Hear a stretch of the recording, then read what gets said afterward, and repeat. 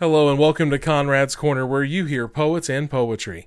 This is Lincoln Schreiber, and today I'm going to turn it over to my dear friend Nikki Allen, who's going to present you with Aristotle's Lantern. Of course there was sweetness. Flowers. Rooftop shisha and jitney rides. One night in Dahab, we needed a lift back to the hotel. A smattering of cars on perimeter of an otherwise empty lot. You picked the old Jeep, its driver smoking at the rear bumper. A war relic, you told me. Excitement in your voice.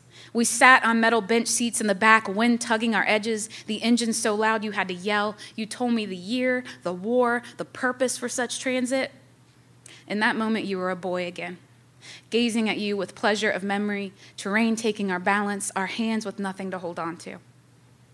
Of course there was sweetness. Even fruit built mostly of bruises will squeeze exquisite juice, and these memories are sea urchin, precious with their protection. You have to know how to find the mouth of it, crack it open careful by blade. Inside, you will find an apology for your crime. That was Nikki Allen with Aristotle's Lantern.